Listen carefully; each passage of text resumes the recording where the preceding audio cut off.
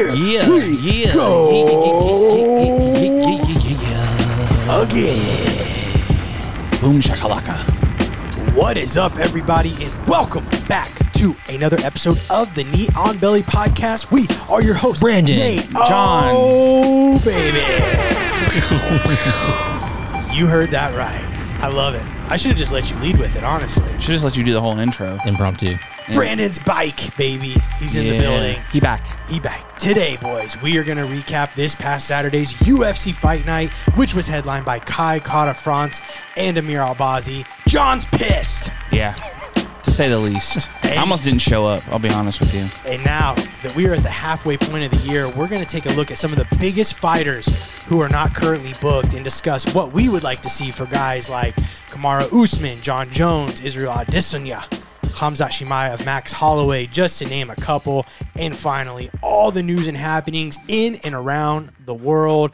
But first, boys, how we doing? Episode 136 of the Knee on Belly podcast. And it's the Brandon's Back episode of the Knee on Belly podcast. Some people are calling it that. Yeah, I've heard there was rumblings at Speedway. I stopped and got me a drink, and they was like, dude, did you hear Brandon's back? I was like, wow, news to me, but I'm excited. I meant to message you. It could also be the Brandon's high school wrestling weight episode. There it is. We just heard it. Yeah. Now some people are saying it. Wait. Yep. Oh, yeah, they're bringing. I just got a text. Wow. Brandon, how you doing, man? Doing good. It's been a long couple months, but I'm really excited to be here. Really fun. Well, I'm glad you're here because in a recent poll, right, I did a poll and we asked the listeners, who keeps you coming back to the Knee on Belly podcast? 46.2% said me. Okay. No surprise. I appreciate that. It was him / Miley, though. 38.6% Brandon.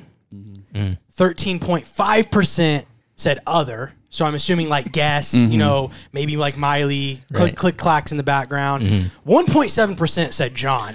John, I'm pretty sure that means just your mom and girlfriend voted for you. Here's the thing. The ironic part of that is I'm the one who's been here the most. That may say good. blessed. Yeah, that's a good thing. I mean, I'm just saying, if I'm gone, we don't know what happens here. Could do without John's 1.7%, although we do appreciate your mom and girlfriend listening. Brandon, that 38.6%, man, I'm glad we're going to be able to retain that. Yeah, I'm not going to fact check you at all. I'm just going to take all that.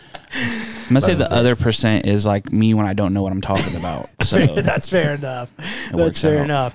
Boys, we have a lot to get to today. And before we do, though, quick announcement. The Kickback Show this Friday, June 9th, we go again. Our live UFC pre-fight show, The Kickback, for UFC 289, which goes down the following night, this Saturday, June 10th. Obviously, we're going to do all of our picks and predictions on there, so we don't do them on these Monday episodes anymore, but just for the pay-per-views. But per usual, we will be live on the MMA Underground YouTube channel. That live stream starts at 9:30 p.m. Eastern Standard Time this Friday, June 9th. We will share that link in our IG story, obviously, but we would also encourage you, head over to the MMA Underground YouTube and subscribe, then click that little bell notification and it'll remind you when we are going live. Obviously, as I mentioned, all things 289, Amanda Nunes versus Irene Aldana. And any other topics that you guys want to discuss as listeners. So come on over, jump in the chat, let us know. We have fun with these things. Oh, yeah. We've only got to do 2, so excited to do another one. And again, this is another one of those things that the more you guys support, the more it helps us. We've got bigger plans for it, things that we want to keep doing and growing, but we just got to grow the show itself. Right. And the best way to do that is getting you guys involved, and obviously we greatly appreciate that. And we got some fun stuff planned, so definitely show up. Yeah, absolutely. And more things that we'd like to do, but like I said, we just gotta keep the engagement up on it and stuff like that, which has been great so far. I'm definitely not complaining. Trying to get pyrotechnics. We're trying to get CG in the background. There's stuff that we need, but we have to make sure we can show that hey, these guys put on a show. We just need a little bit more than John's 1.7%. That's all I'm asking. Listen, man, do what you can.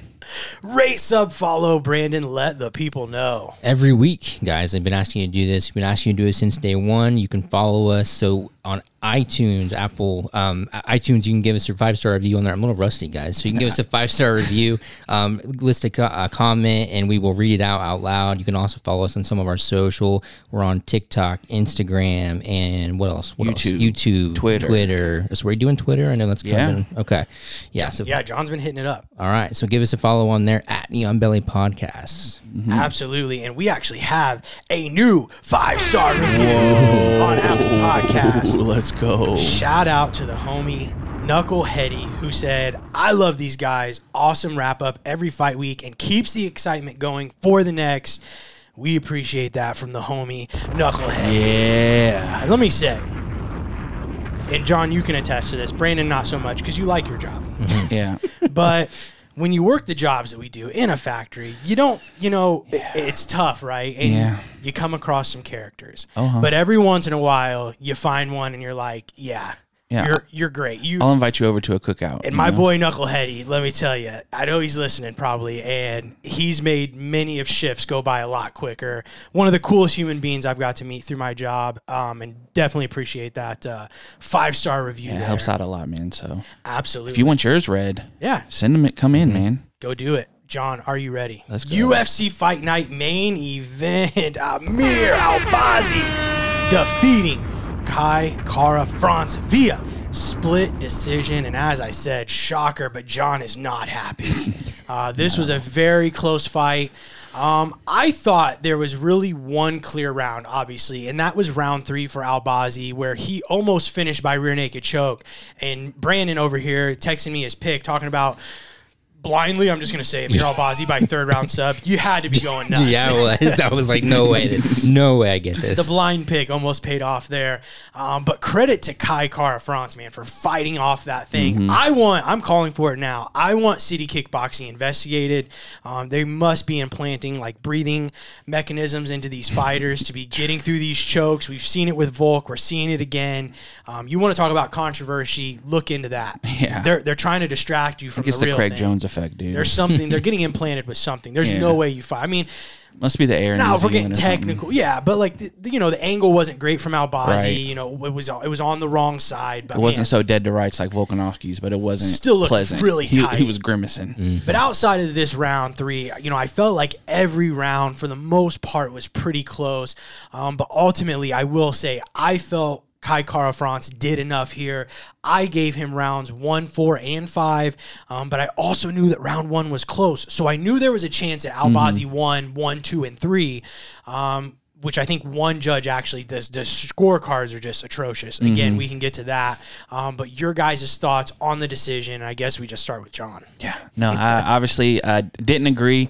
I do think that 3 was a clear round, but I also thought round 4 was a clear round for Kai Kara. I would agree. He outstruck him like 27-3, and that's when he really opened up. And I think if there's one clear round for Kai, it is that round. Which is why the judges' scorecards are so crazy, because one judge gave that round to Albazi, which would have swung it to a split decision for Kai Kara. But I thought Kai Kara did start slow, but I didn't think Albazi really did much either on his end. But I do feel like Kai Kara was landing more and throwing out more volume. And I thought rounds 4 and 5, he really pushed it up and was going for it. Even with the getting his back taken and almost getting finished, he ends it on top, landing some elbows. Not that Albazi didn't have a good fight too, because he was landing some big left hands. He was able to try at some takedowns. Didn't get a lot of them, but he created a lot of scrambles. And then for Kai Kara, he actually got a couple takedowns himself too. So I thought it was a really good fight, but I still think that Kai Kara won the fight.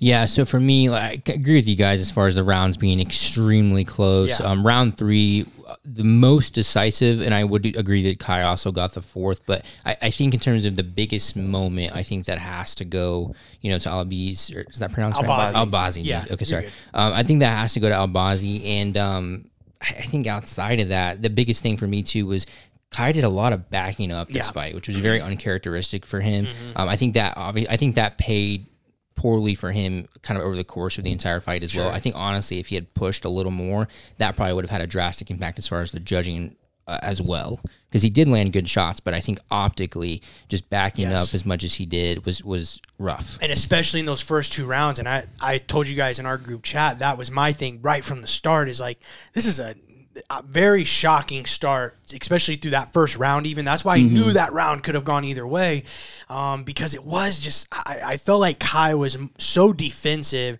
and he was so not afraid. I don't want to use the word afraid, but he was just so worried about the takedown that he was almost intentionally keeping his back on the cage, which was allowing Albazi to come forward. He did have success landing big shots, especially in that second round. And I told you guys, Dean Thomas talked about, because he did the judging seminar, I think this year, last year, and he said he thought Kai won the fight, but he also said, based off of how they're now training judges, the fact that what Albazi did is, even if they weren't big shots, when he was landing, they were moving Kai. They were physically moving Kai's body. Like, he was moving back. He was pushing him around the cage, so to speak. So, yeah, Kai definitely had the volume, but in terms of looking like it was occurring damage, Albazi was having more success with the damage. Do they lump that movement, as far as moving forward, moving back, into the same category? Is like they're looking at that as, like say Kai's backing up, they're looking at that as a negative for Kai or a positive? I think it's a negative, but more so than like Kai backing up, what he was saying is Amir would throw a jab out, and even if it wasn't the hardest jab, it would pop Kai, and then he would go back like, oh shit, and he would kind of like Which is kind of silly, because when somebody's hitting you, you don't go into it. When somebody's hitting you, you get away from it. Right. So, but like I said, I think that I would argue you could use things like head movement, footwork, and different things. Right, but Kai wouldn't do that, because he was so worried about keeping his back on the cage in those first, especially into round 3 as well. To me, he didn't get going. We didn't see Kai Kara-France, at least what we've seen. And again, I still think he won. So, but we didn't really see him in his best form until that round 4. And that's where I felt like, okay, this is what I thought we would have got right from the beginning. Yeah, and I thought round 5 as well. I thought he came out, he had the bigger gas tank and was really pushing. It was close, but I did give it to him. But I think that if that's how they're going to look at it, that's one thing. But for Kai Kara-France to land so much, and neither one of them did a lot of damage with their strikes until, Albazi had the second round. He had a couple big shots. In the fifth round, Kai Kara hit him with a big shot that pushed him up against the cage. So I don't think there was a lot of damage there necessarily. So if you're not landing damaging shots and you're getting outstruck, it kind of, to me, feels like, especially the first round, because the first round, Kai doubled the output, and there was nothing else significant that happened in the round. Sure, but every judge did give Kai the 5th round. So even if that is true, what you're saying, that would. But that goes to the inconsistencies of the judging scorecard. Okay, so man. Chris, and I mean, here's the thing. I think if you look at it as Albazi won, Sal D'Amato's card, it was perfect. 1 through 3 Albazi, 4 through 5 Kai, and I wouldn't argue with that. And then who was the one that gave it to Kai? Which judge was that? I don't remember. Not Chris Lee. No, it was Chris the Lee other Butch. one. Yeah, so the other, I don't remember, but the other judge gave Kai rounds 1, 4, and 5, which Bell. No, Mike Bell. Yeah, Mike Bell gave Kai 1, 4, 5. Which again, if you think Kai won the fight, I think that's a great scorecard. But then Chris Lee. I mean, 2, 3, and 4 to Albazi. I'm with John on this. I don't see how you look at round 4.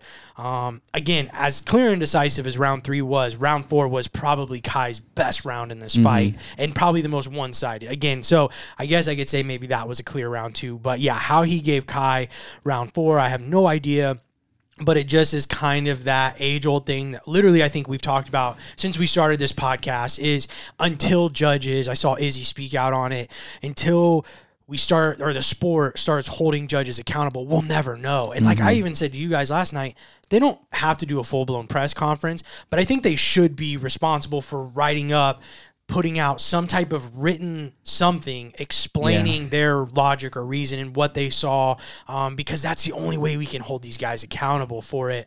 And again, I'm not saying it was a robbery, but I think that scorecard specifically, nobody saw the fight like that. You know what I mean? Right. I think even if you saw it for Albazi, you're more in line. So how he got that far off, and Chris Lee's a guy that's turned in a lot of bad scorecards. That's what I said. I know you said the whole thing about Sal D'Amato, but I can at least look at Sal's card and say, yeah, I could see that. You know what I mean? Yeah. So that made sense to me. But obviously, this is a super tough loss for Kai as well. It drops 2 straight. I mean, granted against, Moreno and now Amir Albazi. So he's going to have to find a way to rebound, win a couple to get back into the mix at 125 pounds. I don't think it's going to be super hard for him to do. You just got to get back to winning. But Albazi made it very clear he wants the title next. But the question is, for me, for you guys, is was that enough for you to earn him that number 1 contender status? Like, do you think he could compete with Brandon Moreno or Alexandre Pantoja, whoever wins that fight? I mean, I do think he can compete because he went out there and competed with Kai, and Kai's been in there with Moreno. Right. Granted, he got finished. Now, does he deserve it after that? Yeah. I would say I'm not so convinced of that. Because you still got Brandon Royval as well. Yeah, I think I wouldn't be mad given the way this fight went down to see him in there one more. And, if he does well in that fight, then I'm cool with him. Maybe getting a shot. Yeah, I think that you can't pass Brandon Royval for what he's done. It's tough. But I don't know how well he does because this was his first 5-round. This is the first time that Kai also went 5-round as well, but he did seem to fade a little bit there. And yeah, he did. And Kai has really good takedown defense, and it showed in the fight. But it'll just be interesting to see with some of the openings that Kai was able to expose how that happens for somebody faster like a Brandon Moreno. Sure. Or, Pantoja with his level of grappling, because Kai was able to get out of the worst condition or worst positions you can get into. So it'll just be interesting to see how that translates against guys who have different skill sets. Yeah, I say set me up. I think one more for Albazi as well. I say him versus Brandon Royval. Clear-cut number 1 contender fight, in my opinion. Whoever wins that, you don't argue it. And then for me, for Kai, I think then you could set up Kai Kara-France versus Manel Kape.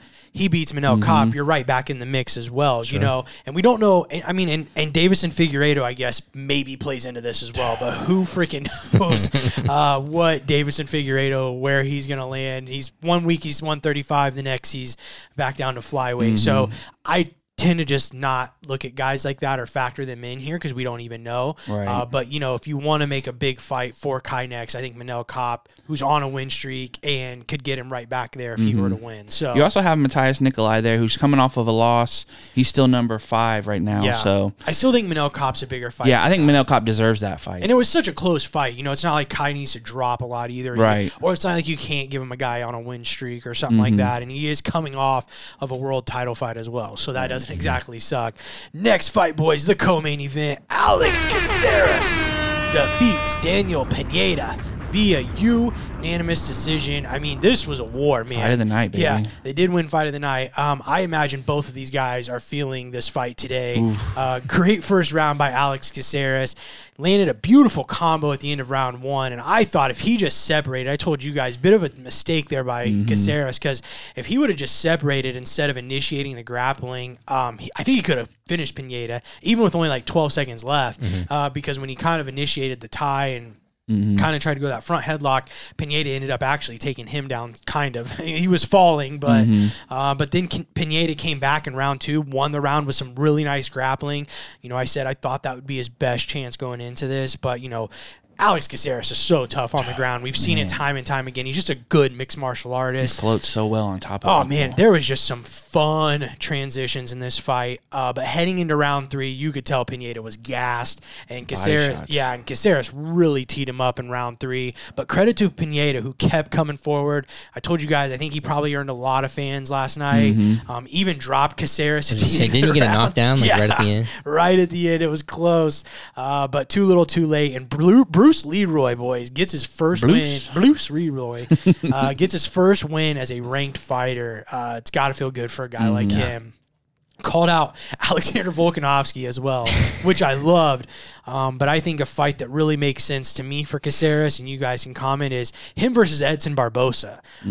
They're right there, 14 and 15. I think for where both guys are in their career, it makes a ton of sense. You do have somebody like Sadiq Youssef above him and Bryce Mitchell. But to me, him versus Edson is just a fun matchup. Yeah, I like him and Edson. I also like him and Bryce Mitchell, so I think that one's really fun. But as far as the fight, man, that first real big body shot he landed in the third round, I mean, he just went straight through Pineda. I mean, Crazy. you could just see and hear how Oh, that would have been terrible. Yeah. And then just kind of kept going to it throughout the round. But the other thing that really surprised me was in round one, his, like you guys kind of mentioned, his offensive grappling when he kind of initiated that guillotine. He looked really good. I mean, I know he kind of got caught close in the second round there, but I mean, it's, Daniel Pineda, so that happens. But anyway, he looked fantastic at number 15 and showed, why he belongs. So. Yeah, Pineda's guard is crazy. Yeah, he's good. I mean, he never rested on anything. They only gave him one sub attempt, but and you watching that, there was a couple of them that were really close as far as catching some crazy triangles, arm bars. But I think Bruce Leroy is starting to find a little bit like, he's on it. He's hot and cold. Yeah. And right now he's looking really, really good.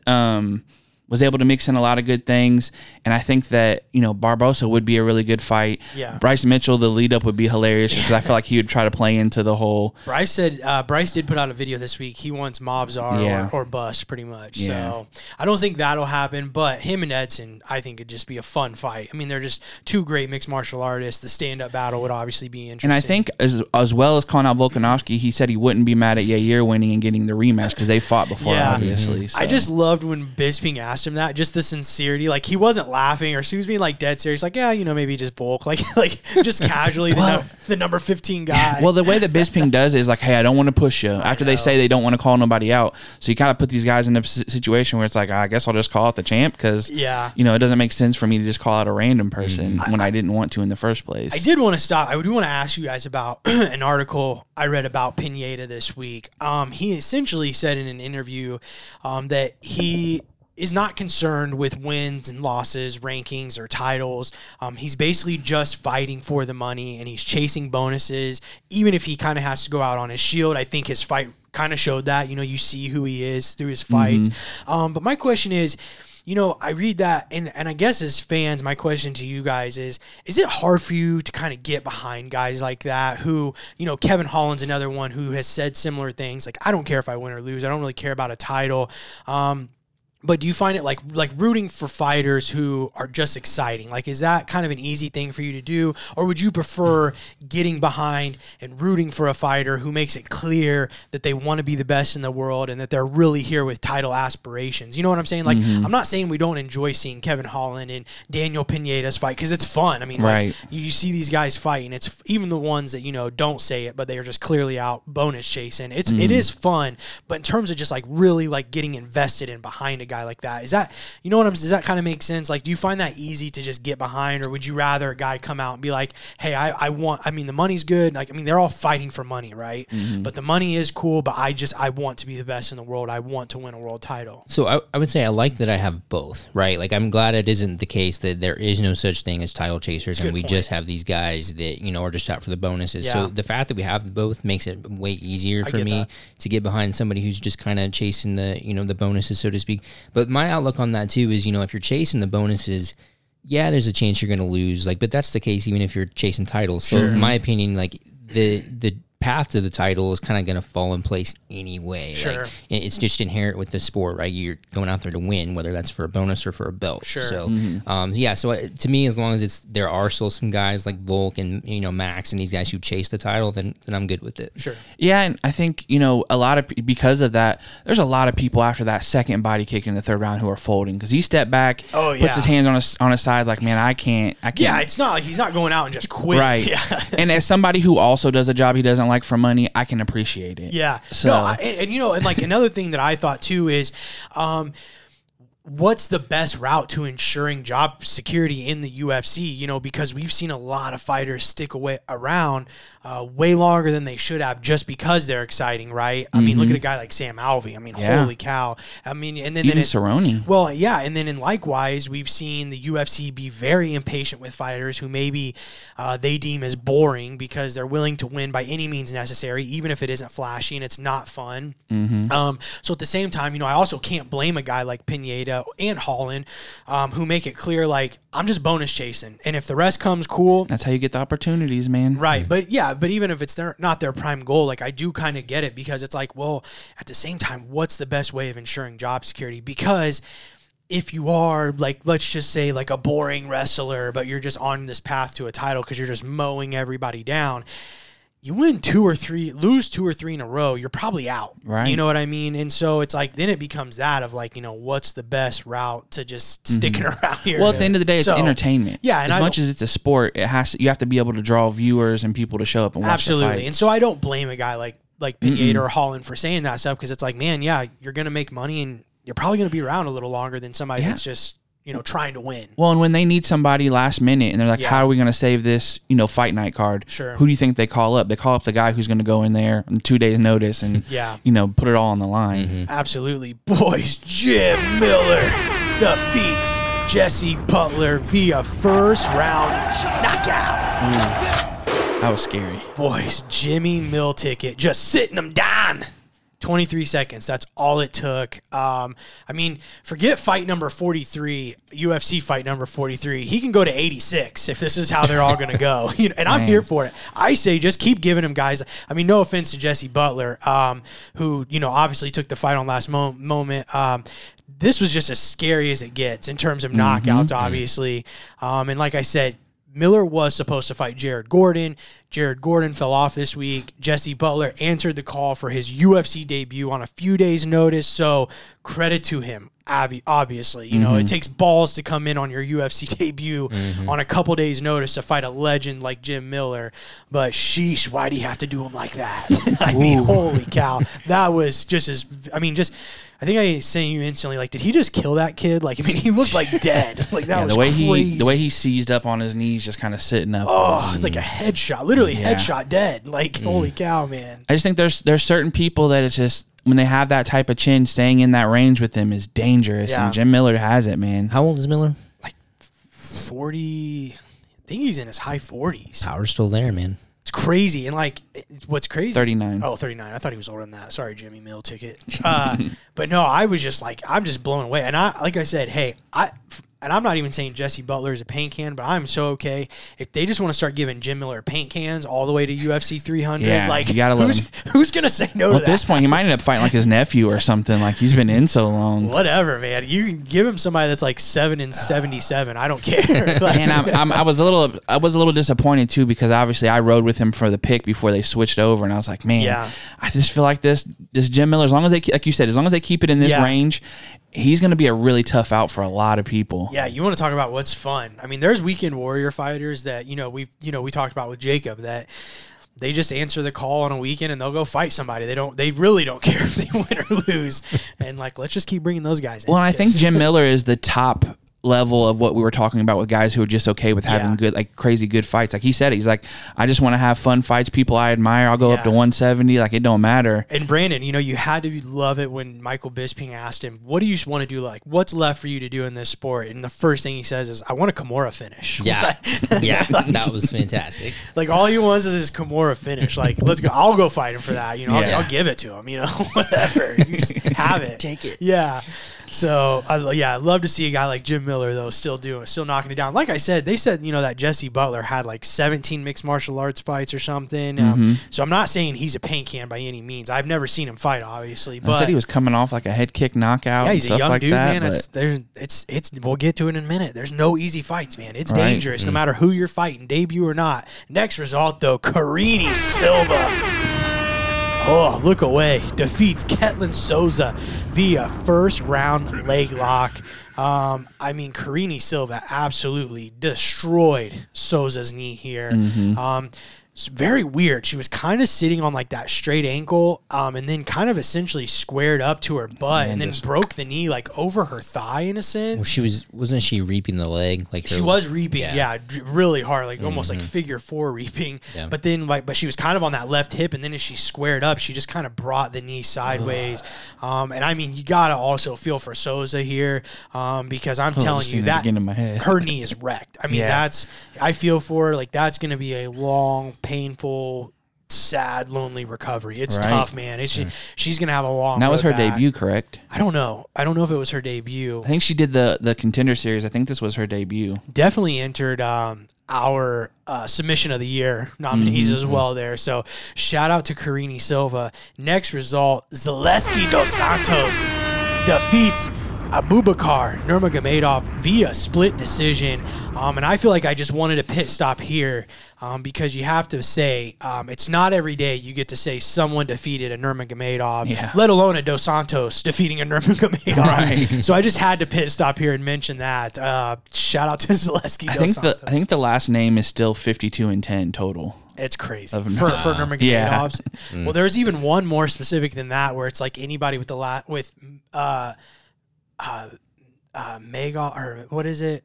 Magomed or something in their name, or they're like 120-7 in all promotions or something. He's 17-4. Yeah, so he's definitely there's only 6 other losses amongst the. He's lost ones. in the UFC. I mean, he's definitely not like in terms of like talent, the biggest Nurmagomedov talent. But I think he is related to Khabib. I know he's his cousin. I believe. Yeah, they're actually related. In our last result, boys, Muhammad Naimov defeats Jamie Malarkey via second round TKO.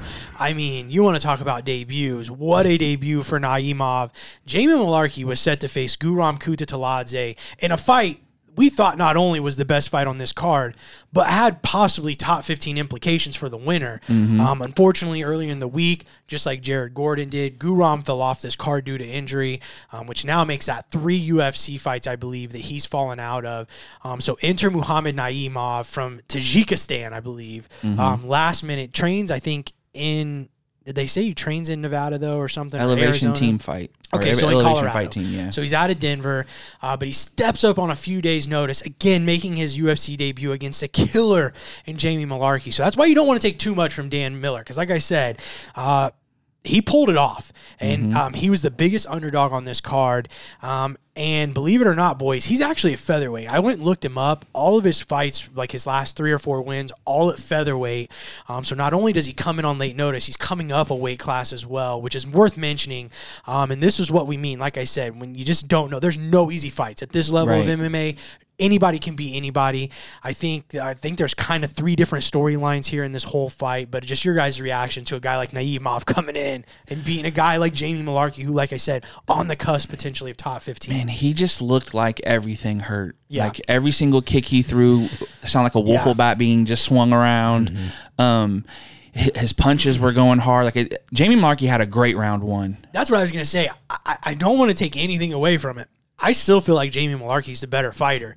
He had such a good early round. He just got caught. He walked in with his hands down and got caught. He just can't do that. Well, I think it started with that spinning back kick. Yeah. It landed so flush, and he had to try to grab and clinch for a takedown. He had those good leg kicks, I think, too. Oh, yeah. He was landing those calf kicks a lot. But I think when that second round, when he landed that spinning back kick, and then Malarkey kind of had to clinch and try to grab him, that seemed like a downfall. And then after that, he just turned up on him and just landed 2 huge shots. Because I was wondering about the featherweight thing, because he said something about Max Holloway. Yeah, I looked it up. All of his fights recently featherweight. No more little guys like Max Holloway. I'm here, and it's what a way to announce that. Yeah, no. Who is the guy that we watched? If it was a few weeks ago, he came in on short notice, and he had a really fantastic performance. Alexa Grasso's jiu-jitsu coach. Yeah, what was his name? Darn it. It made me think of that, though, where you come in short notice, and you're no one's really expecting you to do too much, and then you go out there and you just really put on. Now, granted, the guy I'm referring to didn't end up winning, but in this instance, he did, and just that's how you take advantage of the opportunity, right? So, and then I think you have to talk about Malarkey here. You just can't help but also feel for him a little bit. As I mentioned, this is now the second fight in a row where he was going to get his chance against a bigger named opponent, and it fell off short notice. And then that's also now back-to-back fights where he's had to fight a debuting opponent.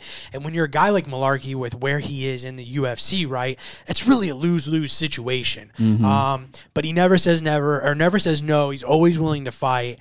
But man, this time the risk just didn't pay off for him, and kind of being on the verge of potentially breaking through. You just can't, like I said, you can't help but feel for him today. Well, especially in 55. Yeah, man. That's such a tough division. And I mean, for especially to lose to technically a 45er, that doesn't help either. But there's so many people ahead of you that are still winning right now that you kind of have to jump right back on the horse if you're wanting to make back up that space you just lost. Absolutely. And then you have to mention Guram. That's the other third part of this equation. As I mentioned, I'm pretty sure that's 3 fights now. I mean, we said it last week. He's been in the UFC since 2020, and he's only had 2 UFC fights. and he's such a good talent. He's just such. I mean, you just look at him and you know how high level he is, but it's kind of to the point now where it's really worrying, right? You know, to see that he can't get through a fight camp, he can't make it to fights. You just hate to see it, man. You hope this isn't like kind of.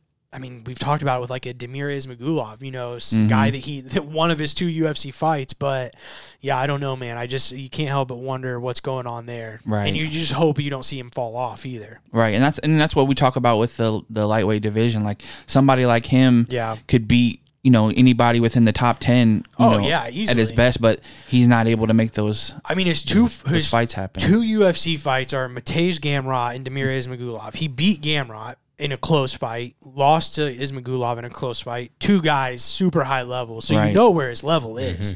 It's just like, man, it's worrying. It is a bit worrying. And like I said, I hope this isn't something that, maybe prematurely ends his career, I guess. I don't know. Update on the scores. I'm sitting pretty at top with 47. John, you got 1 point last night with 36. Brandon, 1 point last night, 32. It's rough, man. I didn't even want to hear it. It's comeback season. Hey, big week coming up.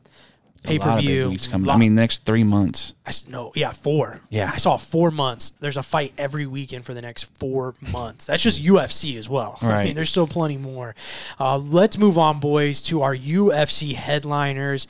So what we wanted to do is we're kind of at this halfway mark of the year, like we had talked about, and we're seeing now kind of everything take shape, take form, right? But there's a lot of big-name fighters now who are not booked. A lot of them you would assume maybe at this point probably going to get one. Maybe they can sneak in another one by the end of the year. So we just kind of I want to run through some of these names and just kind of get your guys' thoughts on maybe what you would see or like to see from them. First up, we're going to talk about the former welterweight champ, Kamaru Usman. Who would you want to see him fight next? And do you want to see it at welterweight? And do you think? So I guess we'll start there. Who do you think he fights next? And do you think it's going to be at welterweight? We'll do that. I want to see him fight Hamzat. So, I mean, that to me, that's kind of been the rumor circulating. To my knowledge, nothing's been confirmed or anything like that. I want to see him fight Hamzat. I don't particularly care what weight, whatever weight's going to make, I guess, ensure Hamzat shows up. I think it'd be cool to see Usman at 85. Sure. But I wonder how he looks against Hamzat there. He might need it. Yeah. He might need the extra weight. So, that's my take. I want to see him against the Wolf. I think that's an absolutely fun fight to see. Yeah. So that's where I'm at with it. So I have a couple options, and then I have a wild card. The wild card is something I don't think will happen, but it would be cool. So I think Hamzat obviously is the biggest one. You still have Bilal Muhammad there. Who could probably use a marquee win if he's going to have to wait. I think he's going to hold out. Okay. Yeah. And then you have Shavkat. He still doesn't have an opponent. And if Chimaev can't make 170 and Usman wants to fight at 170, Shavkat deserves that, I think. I think he needs a marquee opponent, and nobody's really stepping up to even call him out. Yeah. And then my wild card is a move up to 85. Paulo Costa doesn't have an opponent right now. Derek Brunson doesn't have. I thought Costa was booked. He was fighting that no-name guy. Oh, Everybody yeah. Derek Brunson is the other person I thought of who just isn't booked. Yeah, that's not a big enough fight for him, though. I agree. I think if he stays at welterweight, it has to be Shavkat because that's just the only high-level guy.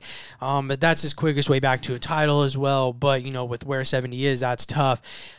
If he's going to go up to 85, it really is. It's Hamzat or bust because, as you just kind of mentioned there, the middleweight division is like so booked right now. It's a novel. I mean, it's unreal. Everybody is booked.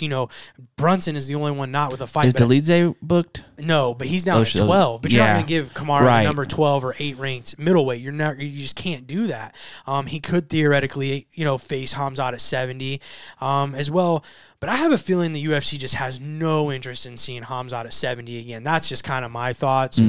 Especially as this would be such a big fight. Can you trust a guy like Hamzat at 170 with how big this fight would be? It's just too much of a risk. Because not only did he miss weight, but he didn't care. Right. So you just don't know. Then it becomes a question of what is Usman's appetite, to move up to middleweight. I said, he might need the weight against Hamzat.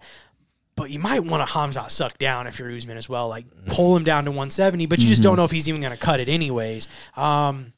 And then the nightmare, though, is the option with the Shavkat, though, that I think is I think you'd still rather face a Hamzat over a Shavkat. Not because I think one's better than the other, But Khamzat's on the verge of stardom. He's getting to the point where he's going to be massive. He sells himself really well, and he's almost viewed as like the uncrowned champ right now. I mean, everybody's just kind of like, all he needs is his shot, right? That's all people think.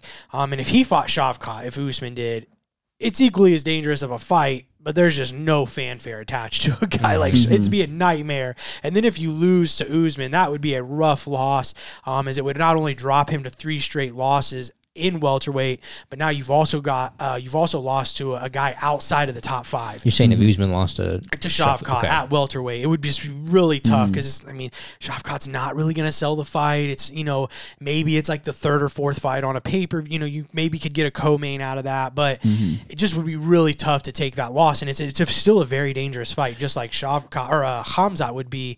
But now, but moving to welterweight to face a guy like Khamzat, who many think's already destined to be the champ, I think is a better move for him, because then you can always come back down to welterweight, even if you lose your next fight, and you're right back in the mix. Because it's like, oh, well, he just went up 15 pounds. You know what I mean? Right. So it's not, and he fought a killer. Like I feel like there's a little, if you want to pad that, or kind of pad the fall a little bit for Usman if you were to lose, and think ahead, is like, if I go up, it's kind of like Izzy, right? You don't lose much stock at 85 for losing to the 205-pound champ. So, right. And I think it would also depend on the weight that the UFC would hold a win over Khamzat at 85 for him, because he said his road is he wants Khamzat and then he wants the fight, the rematch with Leon, basically by taking out the number 2-3 guy, get me back to the title. So as long as he feels like the UFC will say, hey, if you beat this guy who is ranked in your division at this other weight class, and we'll still honor that as like all right, you're probably ready, depending on what happens with the Colby and Leon fight. And I also think too, if Usman went up and lost, and then it's like, well, now where do you go with him next?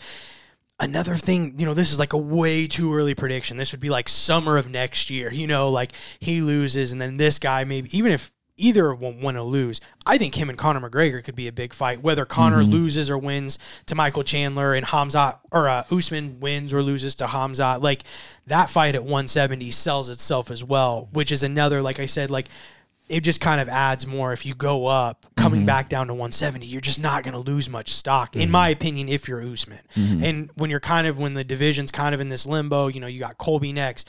Bilal is definitely probably after that. Well, Dana has said Bilal is after that. We'll see. You're going to have to fight once or twice if you're Usman anyways. So you may as well, at this point, we know he's on borrowed time potentially. Just get your biggest fights you can right now. Well, and you don't know what happens if Conor wins. I mean, but even if Conor wins and Usman loses, you could still do Conor versus. I mean, I'm saying for the title. Yeah. Because then any chance they have to throw Conor in a title shot, though, they're taking. Right, that's what I'm saying. So it could, like, if you're Usman, you do got to be very strategic with this, because you don't know how things are going to shake out. I don't know if definitely Conor would fight Leon. Never mind, because they're under the same management paradigm. But Conor said in that McGregor forever he would fight his coach, so he would probably definitely fight Leon. Next person I want to move on to is Jon Jones, and my question is: do you guys think Jon Jones fights again in 2023, and is it against Stipe Miocic? Honestly, I hope he fights in 2023. Is it against Stipe? I don't know. Like, I've just heard nothing about Stipe at all. Like, even since Pavlovich had his run. So I have a feeling it's not going to be Stipe at this point. But as far as your question to 2023, I really hope so. But I don't know. They have such a hard time, it seems, with getting him booked and getting him to fight. And I granted the last 2 years he's been prepping for his heavyweight bid, but it just seems like he always has a decent chunk of time in between fights. So I could see it going into early 2024 when we see him again. Yeah, it's weird, because if you go by their interactions, Stipe's been ready, sent in the contract. Yeah. I was ready to fight in July. You wanted to push it back, whatever. And then John's obviously saying his side of, well, Stipe, where you at? And to still have nothing booked. And I don't know if it's maybe to see how, some of these cards shake out, or if a venue opens up, if they want to do it somewhere other than Vegas. But it's not, unless they're saving it for the end of the year. We know they like to do big end of the year fights. So I could very much see him having a fight then. I don't know if it's Stipe. He only has a couple more fights that even interest him. I don't even know if that's even Pavlovich. Maybe it's Stipe or bust for him, because he really doesn't have much else to prove if he doesn't want to. So it'll kind of just be up to him or what the UFC try to make shake. I think the only way he fights again this year is if it's against Stipe. He said recently in an interview that he has no interest in fighting Sergey Pavlovich because he's not very well known. And I genuinely think Jones is probably 1, maybe 2 fights away from retirement anyways. And I kind of don't blame him for risking that, your legacy against a very threatening opponent that even if he wins, like if John Jones were to win, it doesn't really move the needle much or do much in terms for his legacy to beat a guy like Sergey Pavlovich. I think a retirement fight against Stipe, who, though I kid around a lot, I still think Stipe is the greatest heavyweight of all time. I don't think it's John Jones yet. But Stipe in Madison Square Garden as a legacy fight, and I think that's what John Jones wants. And I think that's the stuff that would motivate him and excite him and it would also solidify himself as not just the greatest light heavyweight, but he'd also be putting himself then in the conversation of the greatest heavyweight of all time. While also, in my opinion, if he were to win, there would be no doubt that he's the greatest mixed martial artist of all time as well. Not that there's much there to argue to begin with, in my opinion, but if he were to go beat Stipe Miocic, there's no arguing it, and that will live forever.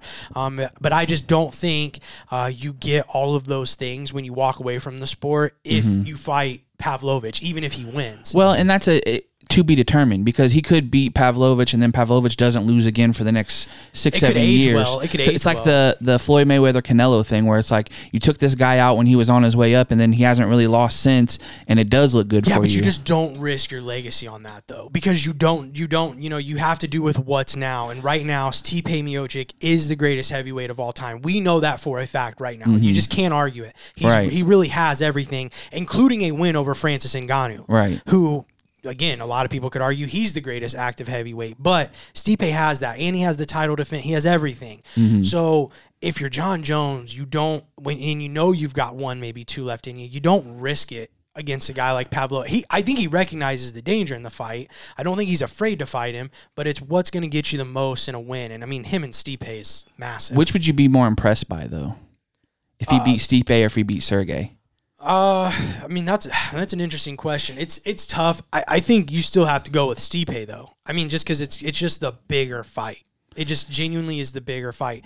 And then I feel like too, and I know we're playing with what ifs here, and that's dangerous. But if he goes out and just wrecks Sergey Pavlovich, kind of the way he did Cyril Gane, we'd all be sitting here like, yeah, I knew that was going to happen. You know what I mean? As to where Stipe, probably one of the greatest wrestlers he's faced. Definitely, in terms of grappling, I mean, there's a lot of interesting threats with Stipe that presents itself to John Jones than just looking out for Pavlovich's power, which with his length, his kicks, his grappling, it's going to be a tough ask for Pavlovich. It's still super dangerous. Right. I guess I say that because Stipe is coming off getting knocked out and not having fought in X amount of time. But he got knocked out against Francis Ngannou, who he beat before that. Right. But I'm saying compared to Pavlovich, who's just literally running through everybody and nobody's been able to figure it out yet. But who is Pavlovich beat?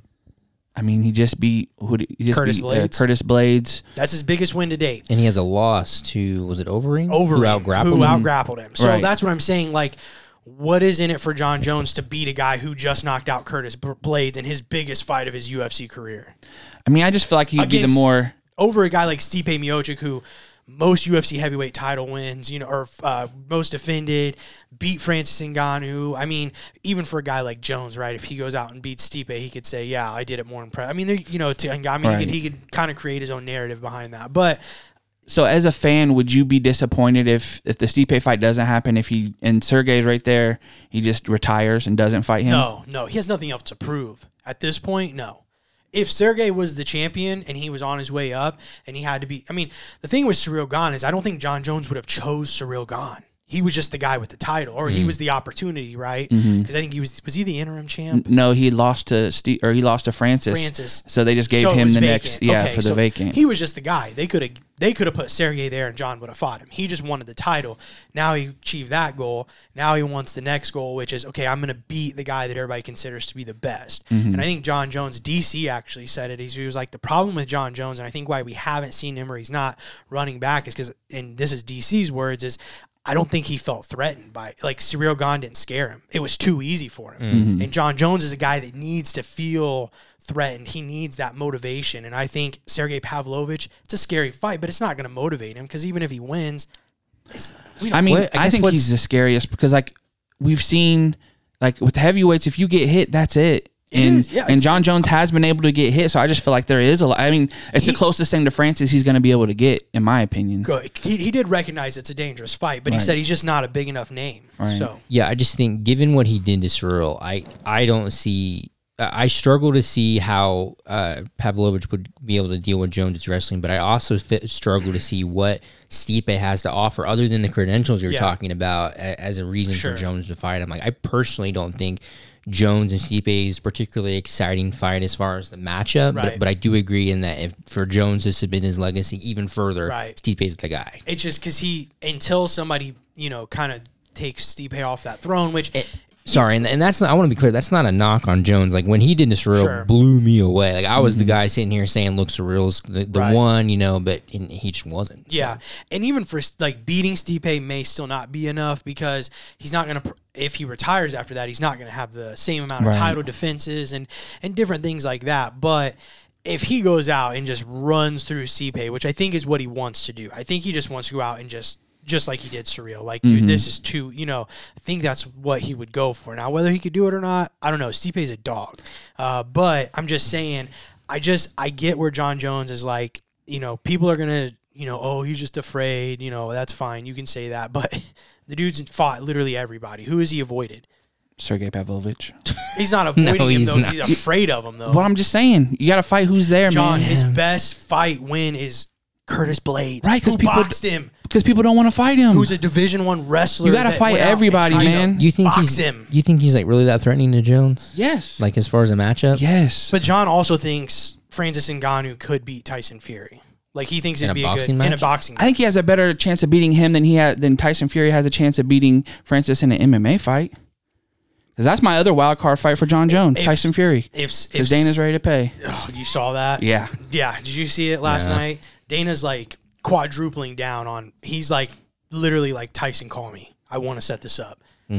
Baddest man on the planet, all that stuff. Dude, and not only that, somebody brought up a clip of him saying that after the Francis Stipe fight, they asked him about Jon Jones, and he said, if I'm Jon Jones and I watch that Francis Stipe 2 fight, I'm moving down to 185. He said the exact same. Yeah, and then he went and said the same thing to Francis, about Francis, about Jones. Yeah, I saw that. But like I said, I mean, I could see a world where, but I still think for Jon Jones, if you asked him the big money fight between Tyson Fury or the legacy fight against Stipe, he takes Stipe. I think if you gave him the choice, he would take Stipe. Do you think he even sees Tyson as a realistic possibility?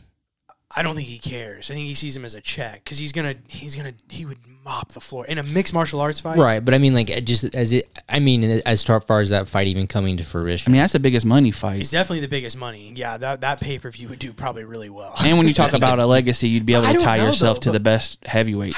I don't know if it would really. I don't know. I don't know if it would really do anything because we've seen it. With Floyd and Conor? No, Randy Couture and no, this isn't Tyson. Oh, you're because the MMA piece. He wants Tyson to come fight in the UFC, and we've just seen it. I mean, we've seen it. Did you see when Tyson did takedowns and stuff like that? Have you seen that video? I saw him leg kick. It's not good. Yeah, it would be really bad for him. It would be really bad. I bet Jon Jones wouldn't throw a punch. He'd probably just leg kick him just to prove a point. So I mean, like I said, we've seen it with James Toney and Randy Couture. Granted, they were both older. But we did see it with Ray Mercer and Tim Sylvia, though. Yeah, Ray Mercer did knock out Tim Sylvia. That's right. We got to move on, boys. Next fighter I want to discuss, Israel Adesanya. I think Izzy's in a very interesting spot with no real clear-cut contender or challenger at the moment. Obviously, we know Dricus du Plessis and Robert Whittaker are set to fight in what is expected to be the number one contender matchup on July 8th. But the UFC just announced they're returning to Australia on September 10th for UFC 293. Now, common sense would tell you Izzy, and more importantly, probably the UFC want to do everything they can to get Izzy on that September card. But what if 60 days, I kind of set this up with you guys already, but what if 60 days isn't enough for Whittaker or du Plessis to turn around after that win and fight Izzy?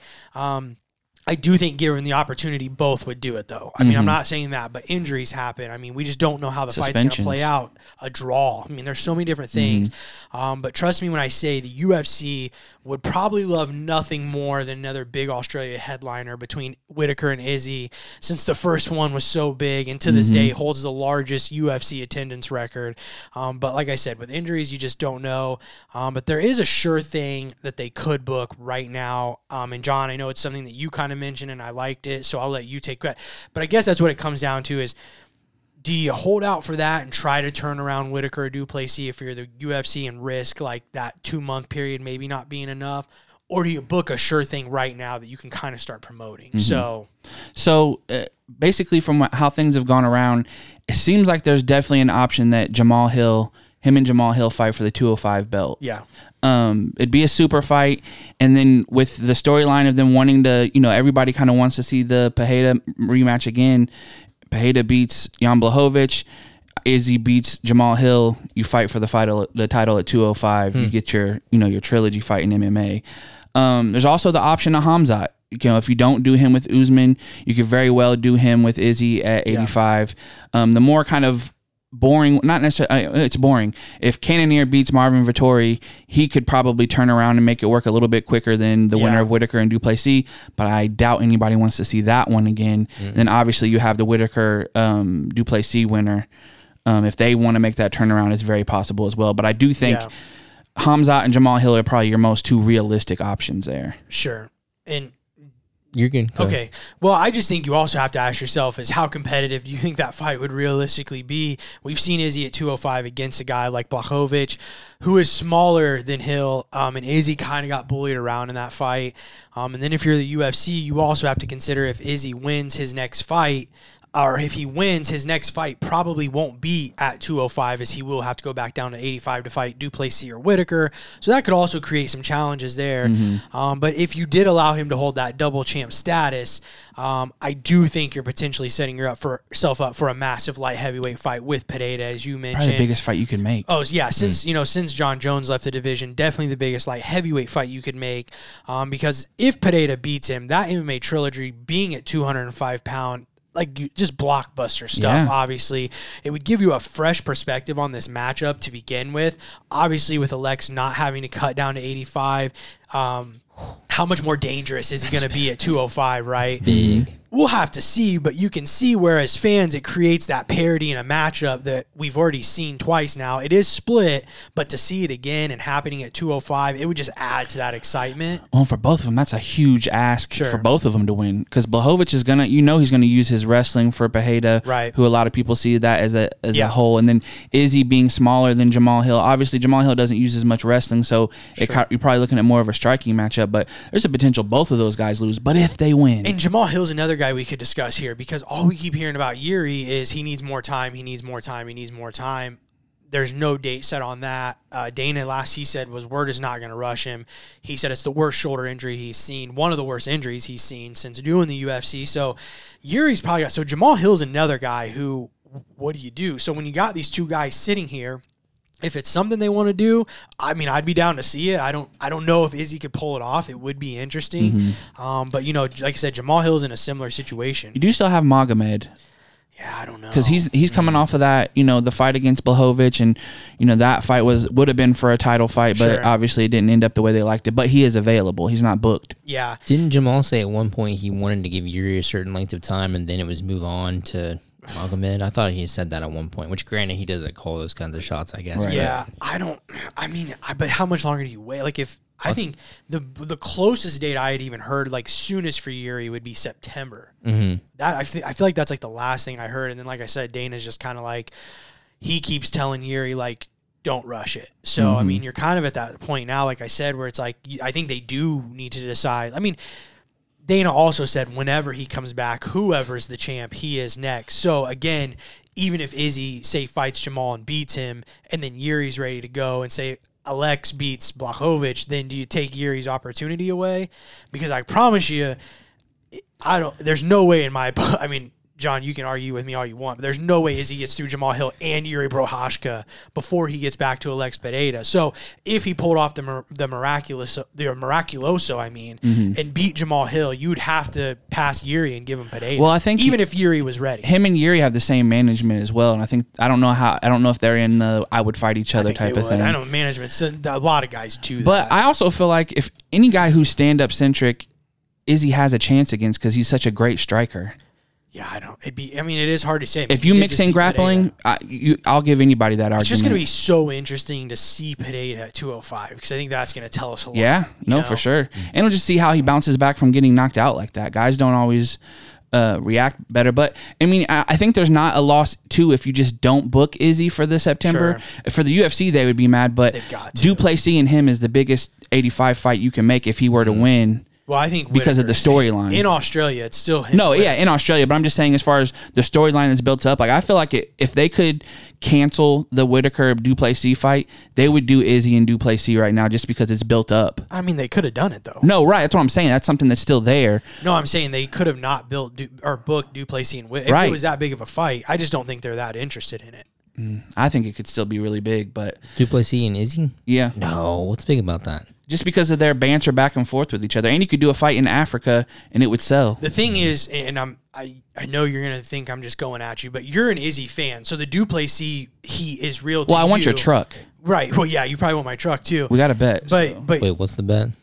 If Izzy's next fight was Duplessis, I told John, he would give me a truck. After Duplessis' last win, John tried going on this thing of like, oh, he could fight Izzy next. And I'm like, John, Israel Adesanya's next fight will not be Dricus Duplessis. I said, I would give you my car if it's Dricus Duplessis. And then the joke is we're literally a Robert Whitaker injury away from John owning my truck. Because if Whitaker gets injured, he's definitely fighting Duplessis. Yeah. But I think as an Izzy fan, you're so plugged into that heat feels real to you, but to casuals, not casuals. Random casuals. But to people on the outside, it doesn't really do much for it. We're not Izzy fans, so Dricus going to Izzy, I could care less. I'm just saying that's the newest, freshest storyline in that division. But Whitaker's still the bigger fight amongst all fans, outside of just Izzy fans.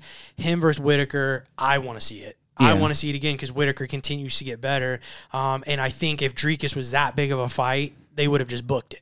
Yeah. I just feel like when you talk about people being interested in a fight like a John Jones as well. People aren't that's what I'm saying. People aren't as interested in it as you are because you're an No. You didn't let me finish.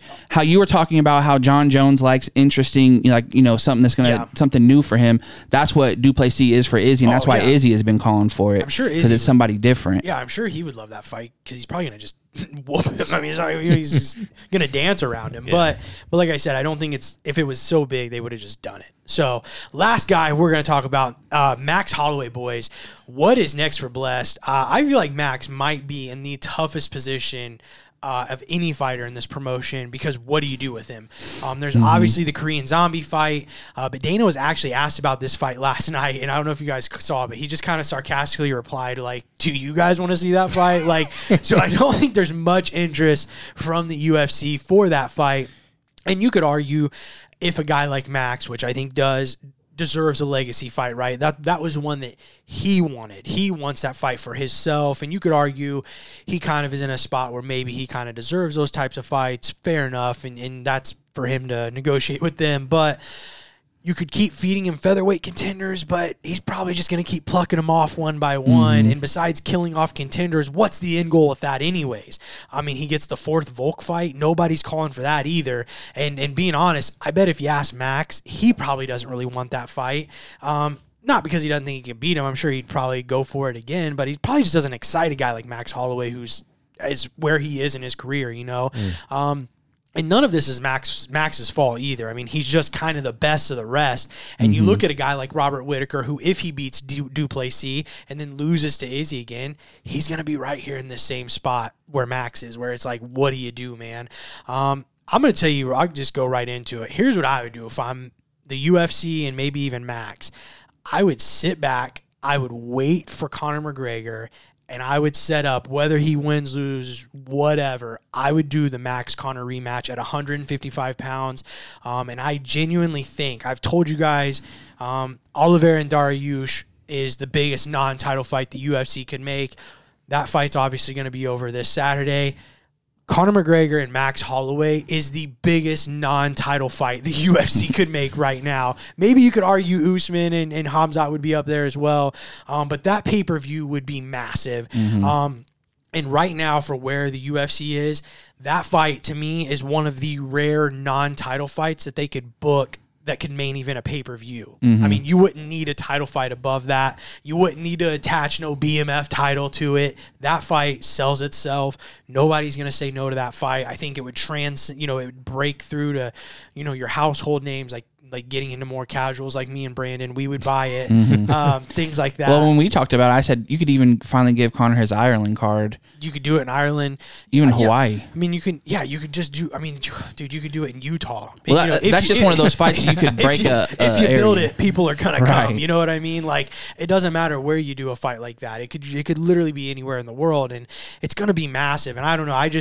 To me, and we could go on an hour because I'm sitting here today, like, asking myself, is Conor McGregor and Michael Chandler even going to happen? I don't know. Couldn't tell you. Who knows?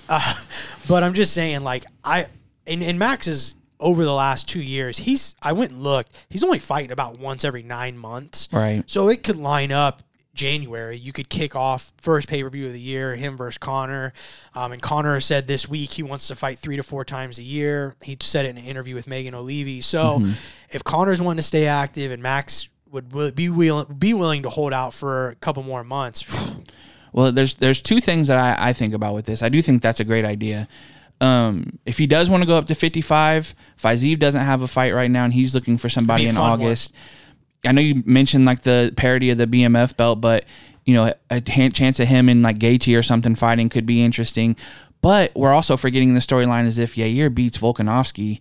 Max has a win over Yair, and you could probably just plug him right back into getting back to the title at 45. I almost feel like he's waiting for that. Yeah. I feel like he's kind of waiting to see, because if Yair, I mean, first off, that first fight was phenomenal. Right. And nobody's going to say no to a rematch to that fight. But I do kind of have a feeling he is kind of holding out. Which probably lets you know how close he thinks that fight has potential to be, which is good for a title shot, because we've kind of seen Volkanovski run through people a lot, even Max's last fight. Yeah. So I understand him wanting to do that. As a fan, I don't want to see him at 45. I want to see him move up to 55 so bad. There's so many lucrative options up there. Conor obviously being the biggest, and whether that's 55 or 70. But his last fight at 55 was when he fought Dustin for the interim title, right? Yeah. And that he lost that, but he looked okay. He was just too small. Yeah, he wasn't bulked up. But if he gives himself, 8-9 months, just really focuses on eating and getting up there, I think. He's got a whole new, and he's only 31. Yeah, it's crazy. He's so young. He could have a whole nother career at 55. That brain might be 55. Well, that's another discussion. He could go till 35, 36 and have a whole another 18 fight. I mean, okay, so you beat Yair, and then what? Yeah. Yeah, because Volk's going to be right back.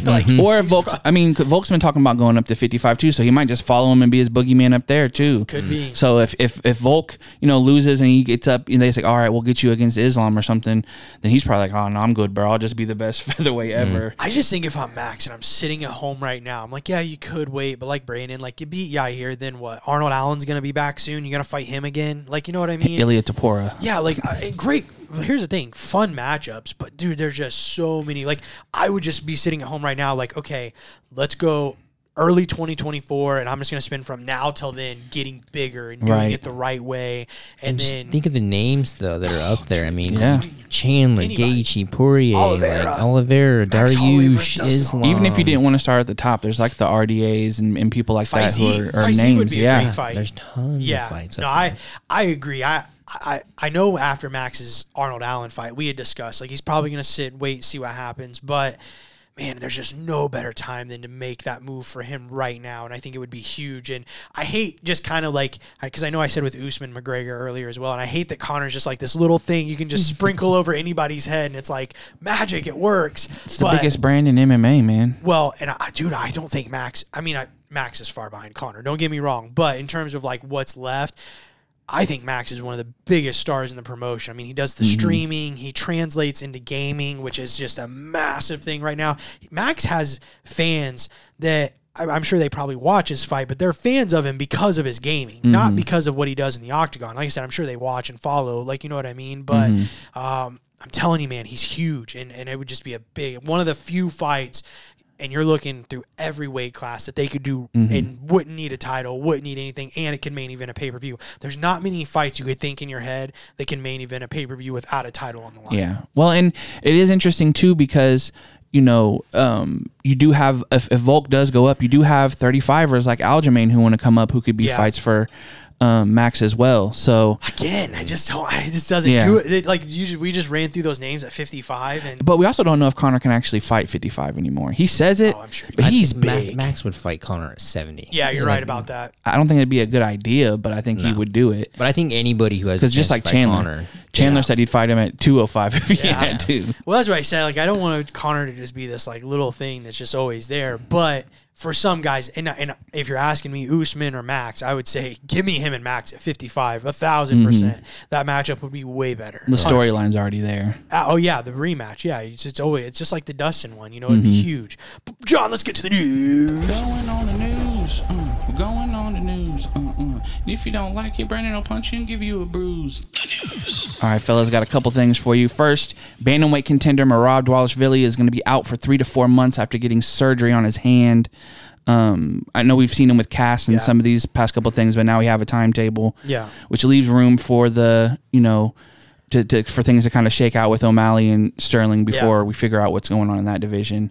Rising UFC heavyweight prospect Jelton Almeida will be fighting Curtis Blades in Sao Paulo, Brazil in November. Huge opportunity. Who takes who down? Like what? I think Jelton Almeida has way more tricks in the bag than just the level change that Curtis Blades does. Curtis hasn't been, he hasn't been using the takedowns as much lately. So, but man, that's a grappler's delight right there. That's going to be and to be in Brazil, so Almeida's going to go from the early prelims main event to main eventing in this country. That's just such a crazy rise. Dana White announced the full card for UFC Fight Pass Invitational 4 taking place June 29th. It'll be headlined by Felipe Pena versus Craig Jones, also featuring Glover Teixeira versus Anthony Smith, Nick Marigali versus Cyborg Abreu, Roman Bravo Young versus Alex Perez in an 8-man 30K prize absolute tournament that includes names like Nicky Rod, Big Dan, Wagner Hocha, and our boy Haisam Rida. Yeah, crazy. I mean, probably in terms of just names, probably one of the biggest grappling cards. I'm not saying the best in terms of talent, but just one of the biggest grappling cards ever assembled. Yeah. Like seeing RBY in a jiu-jitsu setting is going to be very, we've seen guys like Bo Nickel take on, Gordon, obviously, and he's not going against a kill. Alex Perez, obviously he's a mixed martial artist, so he has jiu-jitsu, but I think that's a funner one than giving him like a Cade Ruotolo or something, right? Because Cade would just probably take his neck home, for lunch. But it's going to be very interesting. And I think RBY has mentioned transitioning into MMA. So I think, this is just the UFC kind of getting out in front of it. Like, let's just kind of start easing you into it. But that one really interests me. And then obviously Big Dan Monsoy and Nicky Rod, just the whole B team and all that stuff, and then you throw Haisam in there as well. And it'll be interesting if Nicky Rod gets to the finals against Haisam and they have the little team matchup. But for 30K, me and you are getting in there for 30K. That's the other. 100%. I mean, that's the other thing. Just the fact that the UFC is willing to put money like that behind grappling is huge. And I mean, I don't have a Fight Pass account, but I will be getting one for that. That's one of those ones you just do the 1 month. Wasn't Cyborg supposed to be one of them that was suspended? Or is that only in a certain that's setting? just an IBJJF. Okay. I don't know if he was one of them, but that was just under, you just... Did you give a time for that? I know you said the 29th. It's on their face or on their Instagram. I'll look it up. I don't think it's like super late, maybe like a 9 o'clock or something, but I'm not 100% sure. And the last bit of UFC news, obviously last Tuesday was the premiere of The Ultimate Fighter. A lot of quotables, a lot of Conor interactions that we've come to expect and look forward to. You'll do what you're told. Yeah, so the theme was vets versus prospects. Both coaches had an option to take a group of either lightweights or bantamweights in both of those categories. Ironically, Michael Chandler ends up with both veteran groups and Conor taking both prospects groups. In the first fight, Chandler chose his 55er Roosevelt Roberts, and Conor sent out his prospect Nate Jennerman, and that fight ended very quickly with Robert landing a couple right hands that Jennerman just couldn't handle, putting Chandler up 1-0 on Conor. Yeah, did they say it was the quickest Ultimate Fighter knockout? Or I don't know if it was the quickest or tied, because that one that Uriah Hall hit on that dude, that kick, that was pretty quick, I think. But I don't remember. yeah, it definitely was. Seeing Conor doesn't take losing very well. What do you guys think of him not showing up to the weigh-ins? Oh man, it's a Conor move. It's interesting. Yeah, I think the interactions are hilarious, but I love that they showed the behind-the-scenes stuff that wasn't edited because the whole "you'll do as you're told" thing, we're fighting 85. You do as you're told. It played out so much different raw than it did from how they chopped it up. I think I saw something where Chandler said they just like stuck them in that room for like half an hour. Yeah, they told him, hey, go wait out here for a second, and then 30 minutes later, they finally came and got him. Yeah, they were essentially trying to get like the interactions, but he was like, honestly, most of it was just us standing there not saying anything. Yeah. He's like, there was a lot of just awkward silence. Well, it's funny too because you can tell Conor in his life and his stardom, like casual interactions aren't really a thing for him. Yeah. So it's more like, posturing, keeping up his, his image. Sure. And then like breaking into convo for a second and then going right back to it. I imagine after like 15 minutes, Chandler like looks over and Conor's just doing like kettlebell swings over there in the corner. Like, look at these triceps. You see these traps? Well, you remember the last season he coached, he had all the sweat stains in his dress shirts and he was just really into it. But I do think it's interesting, both, Conor getting all the prospects, Chandler getting all the veterans, some of Conor's teammate or one of Conor's teammate ending up on Chandler's team. See, that's the part that almost like makes, I don't want to say staged, but I do kind of wonder if the format was always going to be rookies versus vets, and they just kind of made it seem like that's how. Just by chance, that's how it went. I think Conor does have one of his teammates are on his team anyway, so, it's not like, completely right. Yeah. But it does kind of just make you wonder if that was kind of the theme anyways, like maybe they wanted to go with it but wanted it to seem a little more natural or whatever. But I think it is cool that it did end up like that, and I think it's going to make it very interesting. And some of the vets, man, like Roosevelt Roberts was a guy I was really high on early on. I thought he was really, and then he kind of struggled a little bit. Love Jason Knight being back. Yeah. I've already just even seen the snippets. Like I know he's in that house just getting buzzled, just headbutting people. Probably. Yeah, really glad to see Jason Knight. There was another guy that I had never heard of. He was the guy that was grilling when him and Roosevelt Roberts were talking by the grill. I can't remember what his name was. It starts with an H, but I looked up him, and I think he had like 3 or 4 fights in the UFC, and I think he only won 1 fight. But, dude, his 3 losses were literally like killers.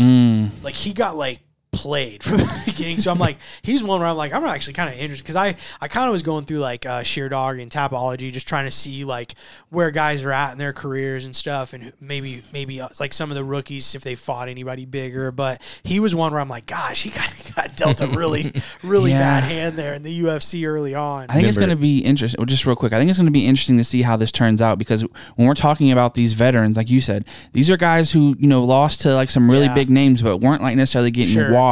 Yeah. And these prospects have got a long way to go trying to fight some of these guys who fought really big names. Yeah. I was just going to ask if you remembered who any of the guys were he fought in the UFC. I can't remember. No, but I remember there like his 3 I think he lost like 3 in a row or 2 of his last. I don't remember. But I'm like, golly, dude, those are some tough losses. I'll look him up. I'll remember his name. My last thing about the episode, and it's what I sent to the group, is like Conor could talk me into fighting a stranger at Walmart for sure. Like the way he just like his tone and the things he says are just like I said, they're all quotables. He makes it make sense. Yeah, so it makes it just like, you know what, dude, I will go fight that grizzly bear. But a bad thing is like that's a lot of people think is his biggest downfall too, because like even when he's talking about fighting, some of his ideas are like, but that seems a little far-fetched if that's actually going to work, right? You're also talking about a guy who almost knocked somebody out with shoulder strikes. So. Yeah, right. I mean, he's going to go for it. He probably believes the impossible. I mean, he's definitely going to go for it. But, like, I remember when he was, like, trying to really convince people that his capoeira was going to work, in the UFC. And it's like, that's kind of been proven before that is not going to work. And, no, you don't understand the movement. It's just like, all right, buddy, whatever. Definitely looking forward to this next episode, man. I think this is the most excited I've been in a while. Yeah, it's nice having it back. Brandon... I still got 2 more things. Oh, sorry. And some more unfortunate PFL news. John, we already know Chris Dawkins. Their 2022 light heavyweight champion Rob Wilkinson was pulled from his upcoming fight and the season after failing a drug test. Another unfortunate setback for PFL, who seemed to have nothing but bad luck since announcing the Francis deal. This is rough, man. I mean, you gotta feel for PFL here. You break the bank on Francis, and you get all this good PR and all this attention. You're in season. You got to think it's going to help your season, and then like now, not only half your roster, you've lost. I mean, it's essentially ruined. Like we were talking about, Ali Abdelaziz actually put something that I'm like, he's pretty spot on. Is these fighters have essentially now ruined this season, and it's really unfortunate, and you got to feel for them because, man, I mean, and then losing your champ like Rob Wilkinson, that sucks, man. Yeah, and I mean, even with the Francis, like, you don't even get excitement for their heavyweight division because you lost, a big chunk of them. Last little bit, kind of relating to PFL, but this is boxing. Last night, Saturday, Clarissa Shields remains undefeated after getting a one-sided victory in her hometown over Marcela Cornejo. Obviously, Clarissa Shields hasn't been back in to PFL for a while, but she still remains undefeated as a boxer. I wonder what her future is there on that. Well, I guess it'll just depend on what happens from how all this shakes out. Because also, I know that they've talked about with Jake Paul doing boxing stuff through PFL. Yeah. Obviously, Francis isn't tied there for boxing, but you do have potential there because Clarissa Shields still is an undefeated champion. Right. So if you could find a way to set up a boxing match on there, maybe that's how you salvage some of this too. Nothing on Chris Dawkins falling out of his fight against Khalil Roundtree. Didn't want to talk about that. Greatest heavyweight. I got that in my personal notes. I just don't put it out here anymore. Never forget breaking. No, we're gonna start right off. Chris Dawkins, man. Golly. This guy. Brandon, what's your song of the week? Oh, I'm song of the week? Yeah. Oh, so unprepared. You've been passed a couple of times. So make it up. Yeah. Let's do our one for the people, and I'll come up with a song of the week for after that. All right, well, what's your one for the people? One for the people. Happy to be back, guys. It's fun being back in the room. Feels better in here. Yeah, long 2 months, but I did listen to some of every episode. So I didn't listen to an entire episode that you guys did, but I listened to some of everyone. Got to say, not the worst you guys have done, not the best, but I'm glad to come in, clean it up a little bit. And, I'm telling you, we needed man, that 36.8%. We were on the verge of losing them, so it's good to have you back. So that's all for me. Go ahead, John. My one for the people is shout out to the new Batman, man. Hisam Rita, man, running down a car thief. Oh, yeah. Did you see that? No. Somebody was trying to break into his car, and he chased him down. Is there video? No, there's not of the actual event, but there's video of the cops afterwards. So he's sitting there talking to the cops, and he looks like he's talking them through like a foot sweep. He's like, I don't know. You see his leg go up. Then you see them just like plop this guy down into a stretcher. This guy's like, he looks like dead. So my estimation was he's seen him breaking into his car. Because Hisam didn't have shoes on either, so he probably kicked off his slides, run this dude down, probably foot sweeps and does whatever else till the cops come, and then he's sitting there explaining it to him. He posted in his story like, "Hey, I'm all right, guy. That guy is in jail." Da da da da. But basically, he's like, "Yeah, don't try me." Yeah, glad he's all right. I mean, obviously that's got to be scary. Even though you're a guy like Hisam that can handle yourself, it's got to be scary. But I saw Craig Jones was the one that shared that video, and then he commented on it and was like, said something like to the extent of like, "Word to the wise, old white guys don't drive black Cadillacs" or something like that. I mean, imagine like you think you're breaking into like some old guy's car or something, and then Hisam runs out, and you're just just like full blown athlete. Abs to the rash guard. Yeah. He probably got to him in 4 strides, no matter how far away he was, and then and this dude just like he was just like he said, just splayed out, face or head little bleeding a little bit. We'll show you the video. Yeah, shout out to the giraffe. But shout out to him, man. Yeah, love it. Did you get your song of the week? Yeah, let's do Freak Unleashed by Korn. Alrighty. Nice. I don't mind that. What's your one for the people? Just again, please, this Friday, come check us out on the Kickback, 9:30 p.m. Link will be in our IG story. And yeah, come party, man. Let's have some fun on a Friday night. Turn up. UFC 289, Amanda Nunes and Irene Aldana. In Vancouver. Yeah, in Vancouver, Canada. So come Friday, hang out, and then we will be back that next Monday to recap UFC 289 and get you set up for our next fight night, which I did not add in my notes, per usual. I think it's the Vittori Cannonier. That sounds right. We'll go with that. Even if it's not, we'll make one up. Brandon will fight John on the main event. All right. So you guys, peace. It's for 30K, I'll do it for sure.